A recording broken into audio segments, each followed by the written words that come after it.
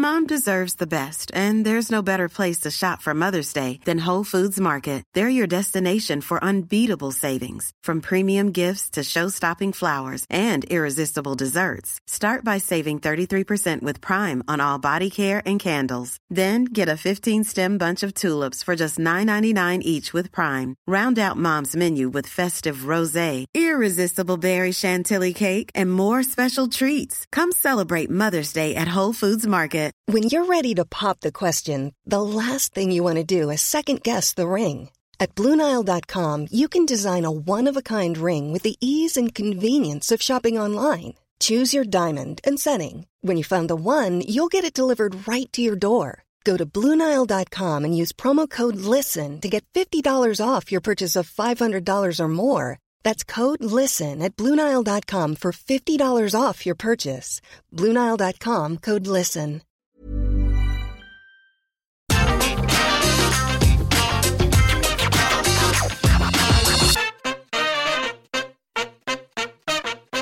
While it can be lovely to be compared to somebody else, it can also utterly derail your career. I get compared to somebody called Johnny Sins every day, for example, because we're both bald. And if you do not know who that is, do not Google it, especially at work. I did this and quickly found out the hard way. It can be a real problem in the world of wrestling too, though, because all of a sudden your expectations have gone through the roof, even though really, you were never supposed to be in that bracket to begin with. I'm Simon from What Culture. Please do hit that subscribe button. This is 10 wrestlers who suffered from the curse of comparison. Number 10, Nicole Bass. Around the same time China was lighting up arenas the world over, WCW introduced Asia. And yes, that's exactly what you think it is, but you could just pass this off as Monday Night Wars silliness. That was not the case with Nicole Bass. Debuting at WrestleMania 15, Bass was clearly brought in to try and recapture the magic that WWE had already struck gold with. She also acted just like China, in the sense that on this night, the Ninth Wonder of the World interfered to give Triple H the victory over Kane, and Bass did the exact same thing with Sable. It was clear the plan was to pair the two off against each other at some point, but Nicole didn't really adapt to wrestling that well and began to struggle. That's why in 1999, China became the first woman to enter the Royal Rumble, won the IC title, and was in the King of the Ring, whereas Bass was fighting Deborah for some reason. The truth is, she was compared to China way too much and way too soon, and that put her in an unenviable position.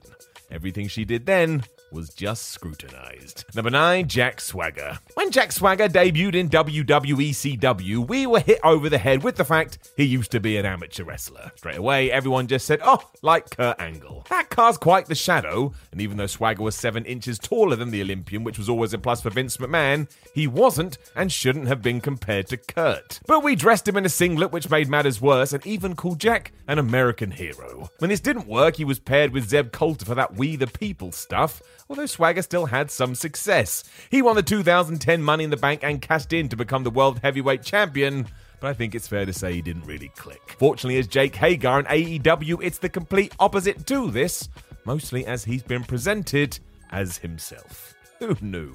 Number 8, Abyss. Poor Abyss got it from all angles, as not only was he referred to as TNA's version of Kane, but his visual look and in-ring style meant the name that kept cropping up the most was none other than Mick Foley. Now, this didn't hurt Abyss's career at all, as his work speaks for itself, but all this chatter did mean he kept increasing the madness of his matches to the point, my word, he brutalized his body. I suppose it's why he kept getting involved in barbed wire matches with thumbtacks and street fights. That's what Foley did. Let's have Abyss do it too. I don't think TNA wasn't aware of this either. They even spun it into a story with Abyss looking up to Mick, with Foley dismissing him as just an imitator. This obviously led to a series of matches and even a tag team, as well as a lot of blood being shed. Chris Parks, the man behind the mask, has always said that he took the comparisons as an honor, and it was really. Plus, he used it to make his mark, and then some. Number 7, Dean Ambrose. Stone Cold Steve Austin was the name that was always brought up with Dean Ambrose, and that seemed most unfair. I don't think the now Jon Moxley was trying to mimic the Rattlesnake at all. It is important to say that Ambrose was not a failure by any means and had a great WWE run, but as he was cast in the Shield as a lunatic who did whatever he wanted to do, well, that was somewhat similar to the Bionic Redneck, and we were off to the races. This was just asking for problems. You can't compare anyone to one of the most successful pro wrestlers ever, because to even be on par with that, you gotta break records. And as such, WWE went the other way, and they pushed Dean to play up his craziness to the point it became goofy rather than intense. Fair play to that man, he pulled it off until somebody decided a needle should be shoved up his ass. The ultimate portrayal of this, of course, is Jon Moxley in AEW. It's clear it's very close to the real man, and with the extra creative freedom, he has become one of the most important cogs in that wheel.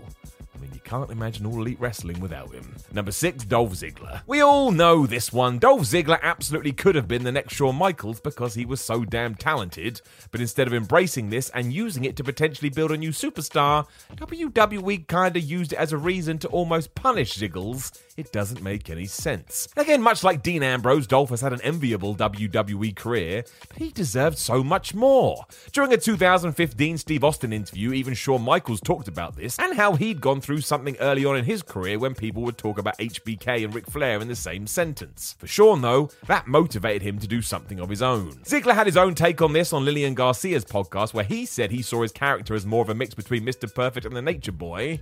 And to be fair, it's pretty spot on. For one reason or another, though, Ziggler has never been able to shake this off, even though it should never have been a thing. Just go and watch Dolph sell his ass off. The man is great. Number 5, Mason Ryan. Mason Ryan was ridiculous. Honestly, when you see him, he doesn't make any sense because he's so damn big. Given his physique kind of looked like Batista's too, this was the role that he was put in.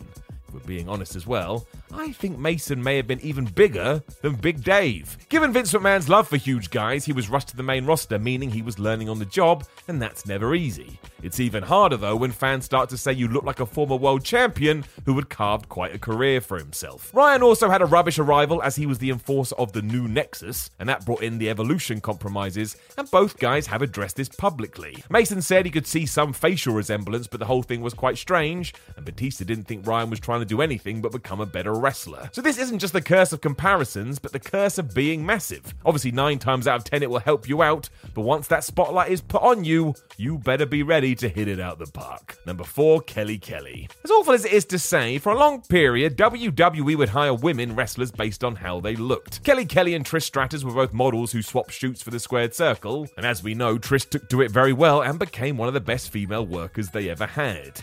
This led management to believe they had cracked the code into how to make this jump, and Kelly in 2008 told WWE that she had looked up to Stratus and even picked up some of her mannerisms. While she did connect with the fans too, she never really went on to have the type of matches Trish did, and that took away from whatever good she was doing elsewhere. I mean, not everybody can smash it in the squared circle, even if it is wrestling.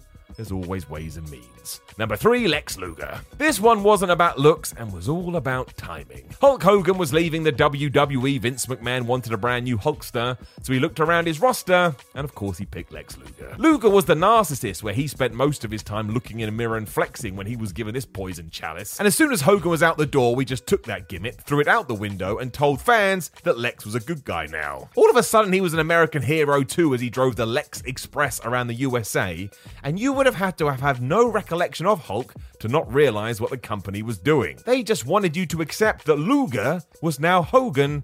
It was ridiculous. I mean, he even slammed Yokozuna on a ship. There are a bunch of other publicity stunts that also failed, and all you need to know is that when Hulk came back to the industry, even he had transformed his character. Whatever we were trying to do with Luger was way past its prime. Number 2, Chris Masters. Just to almost wind you up too, ages after this, the original version of Lex reared its head again when the masterpiece Chris Masters debuted 22 years later. Masters was massive and looked the part, so this became essential to his gimmick, and during his entrance he had a cape and he would flex. We had seen it before. His size, as mentioned, was everything though. So when he had to take some time off in 2006 to sort out some battles with addiction, Masters was noticeably smaller than before. Rather than understand this, WWE booked Triple H to walk up to Chris and ask, what the hell happened? It was just needless. Masters opened up about all this during an interview where he said a lot of people would compare him to Luger, and he didn't need it. He wanted to make his own mark, and fans doing this just made that even harder. Number 1, Mordecai. Doomed from the start, this was. Kevin Fertig was the man that brought us Mordecai, and he essentially based his whole character on being the opposite to The Undertaker. So he was actively asking to be compared.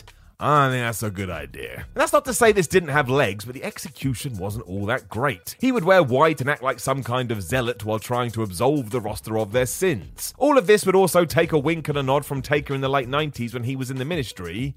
And well, that Taker is not the best Taker. Still, the two were going to clash at WrestleMania 21, but when Mordecai got into a real-life bar fight and annoyed the powers that be, his push was killed dead.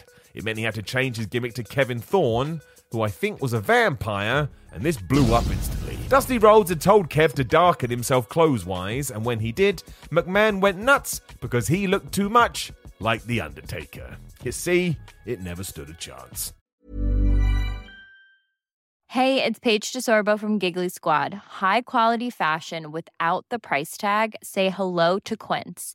I'm snagging high-end essentials like cozy cashmere sweaters, sleek leather jackets, fine jewelry, and so much more. With Quince being 50 to 80% less than similar brands.